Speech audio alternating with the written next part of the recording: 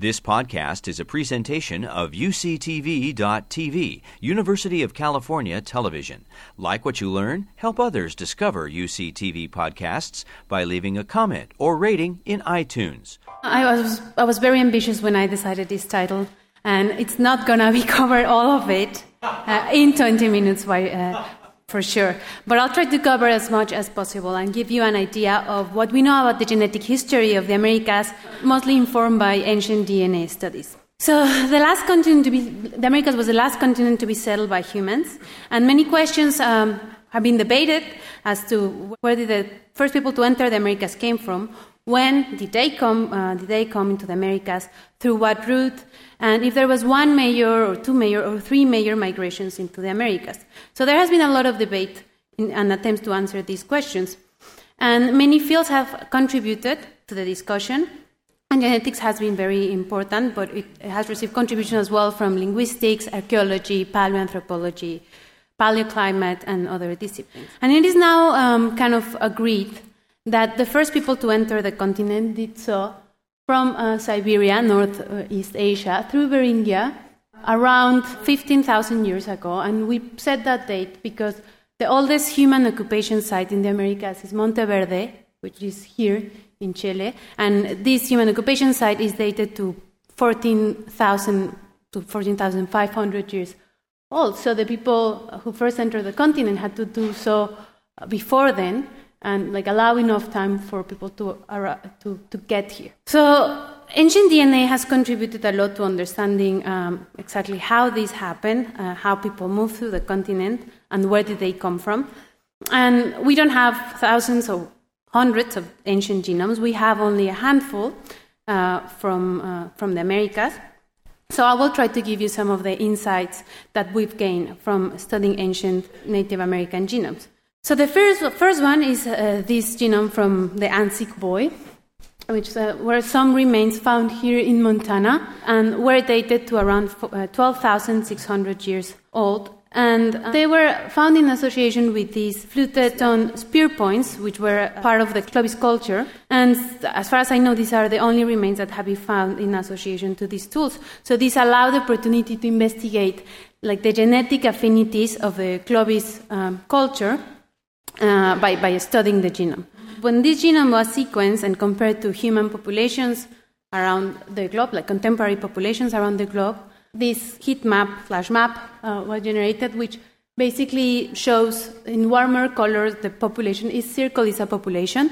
So in warmer colors, you have the populations that have the highest genetic history sharing. So the first thing that was observed by sequencing this 12,000-year-old individual was that most Native Americans, or basically all Native Americans, are more similar to this individual than any other population in the world. And most interestingly, it was found that even though it was found in the northern part of the Americas, it was more closely related or had more genetic affinity to Central and South American contemporary individuals, Native Americans actually. And this already gave us an idea about kind of the structure that was occurring in the Americas back then. And together with this observation and other statistical analysis, the authors of this study, which I should mention is Morten Rasmussen, who did this between Copenhagen and Stanford, well, they came up with this model in which there was a divergence predating the 12,000 years old of this ancient genome, a divergence between the northern Native Americans and the southern Native Americans, and that Anzic would be sitting here. So this genome was very insightful in that it gave us an idea of some early population structure in the Americas, predating the age of this genome.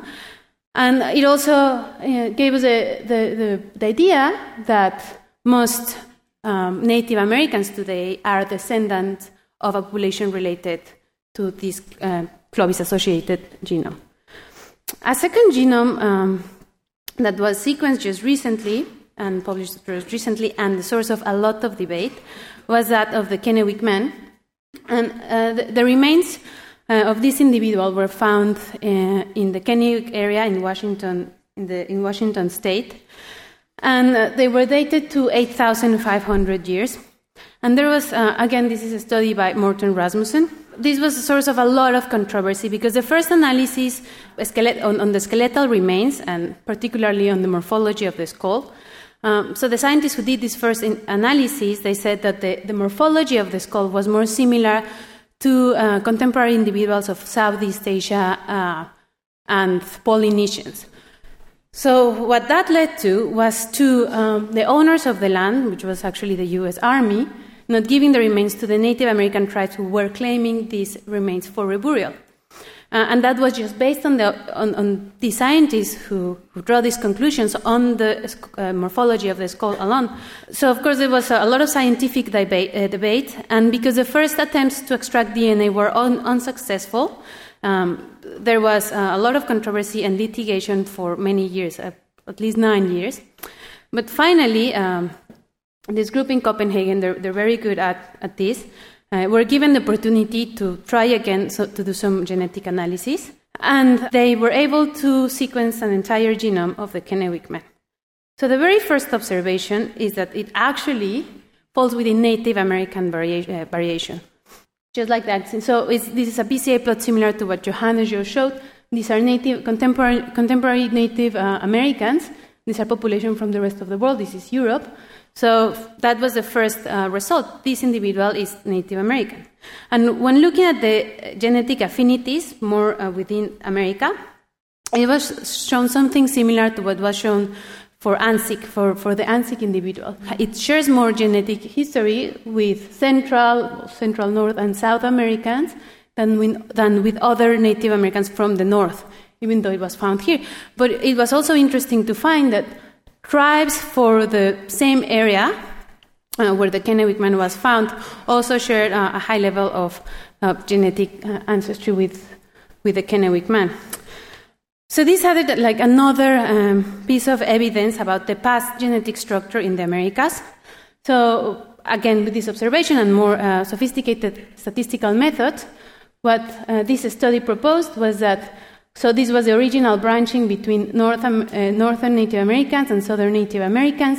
The ANSIC sits here as an ancestor to modern South and Central Native Americans, and that there was another branching here, and Kennewick is here, and that gave rise to Pacific Northwest Native Americans, but that there was followed by some gene flow from East Asia that probably obscures a little bit the genetic affinity of the Kennewick to the Pacific Northwest Native Americans. So this was a very important contribution, and not only gave us insights about the past genetic structure of the Americas, but it also helped resolve this controversy about whether Kennewick man was Native American or not. And now just an additional report supporting this was published 3 days ago, probably. So it hopefully put an end to this litigation, and this remains, well, we don't know, because many tribes are claiming the remains, so maybe there will be yet another debate. But anyway, this is what we learned from the scientific standpoint. And the third genome I will tell you is this this from the Sakak paleoeskimo, which is very interesting because it was sequenced from a tuft of hair, and this hair was preserved for around 4,000 years in the permafrost in southwest Greenland. And this is an artistic reconstruction of the individual based on genotype, phenotypic information that was taken from the genome that was sequenced. So this was actually the first ancient human genome to be sequenced, and again, this was done in Copenhagen by Morten Rasmussen and colleagues. So what we learned about this genome was also very interesting.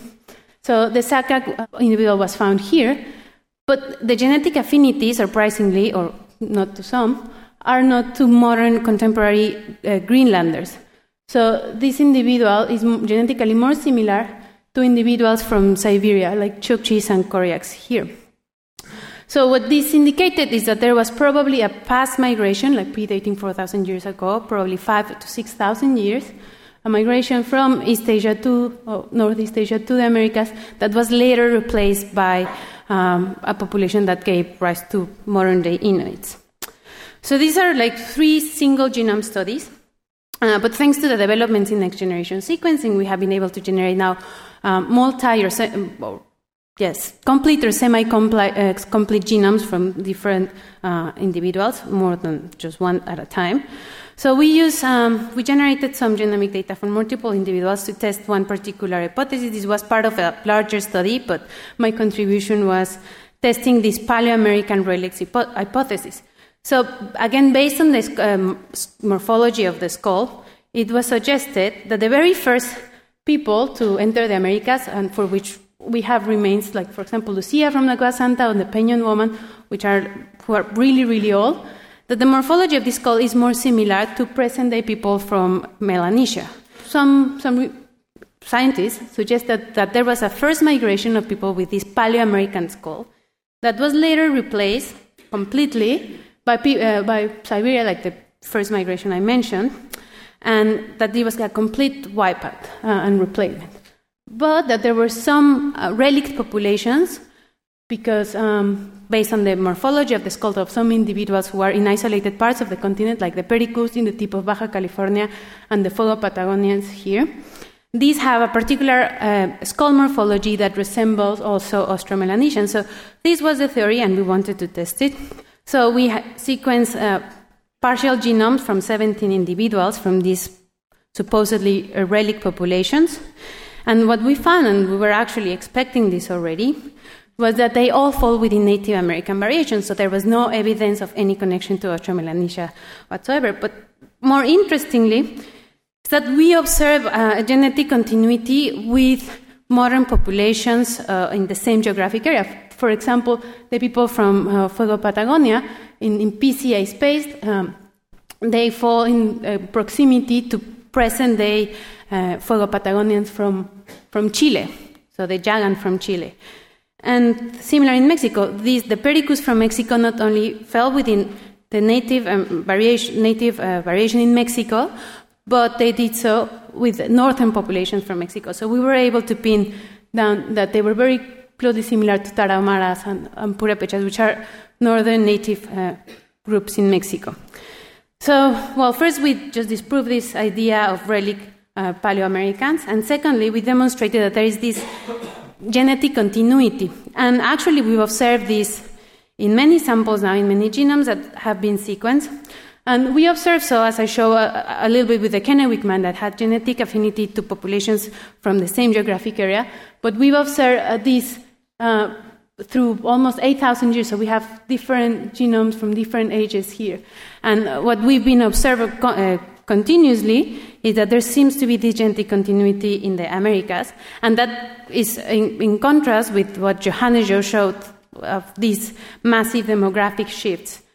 So the Americas, at least Central and South America, the northern part seems to be a bit more complex, but at least Central and South have been kind of very stable for many thousands of years. So that's interesting. A question that hasn't been resolved quite yet is if there were 3 or 2 migration waves into the Americas. Different groups with different data sets from modern populations support one or the other. So there's one model that says that there was one major migration that gave rise to most Native Americans, followed by a second and a third that were mostly just northern Native Americans. And there is another model that, instead of suggesting a second migration, suggests that there was divergence within America of a northern and a southern branch, and that this occurred within America approximately 13 years ago. And something that has been a bit puzzling for us who study genetic diversity in the Americas is the observation by 2 independent studies of something that looks like gene flow from Austromelanesians or Papua New Guineans, or a population related to contemporary Papua New Guineans and Melanesians, into populations in the Amazonian, like the Xavante, Surui, and Caritiana. And 2 independent studies have identified this signal, although yet we don't have a good explanation of how or when this happened. So it's very puzzling, actually. And just for the last part, I want to make the point that so far I've just talked about the peopling of the Americas, but there's actually much more genetic history in the recent 15,000 years, of course. So I think we can use ancient DNA to investigate, or a combination of ancient and modern DNA to investigate other like regional aspects of the history of the Americas. An example here, for example, is the peopling of the Caribbean. By its location, you can argue it could have been people from Florida, from the Yucatan Peninsula, or from South America. And now, combining data from modern Caribbean population, and studying the Native American fraction of this population, and comparing to a reference panel of Native Americans, it has been suggested that it was people actually by South America, here facilitated by the Orinoco River. And we have been able to kind of prove this with ancient genomes from Taíno genomes.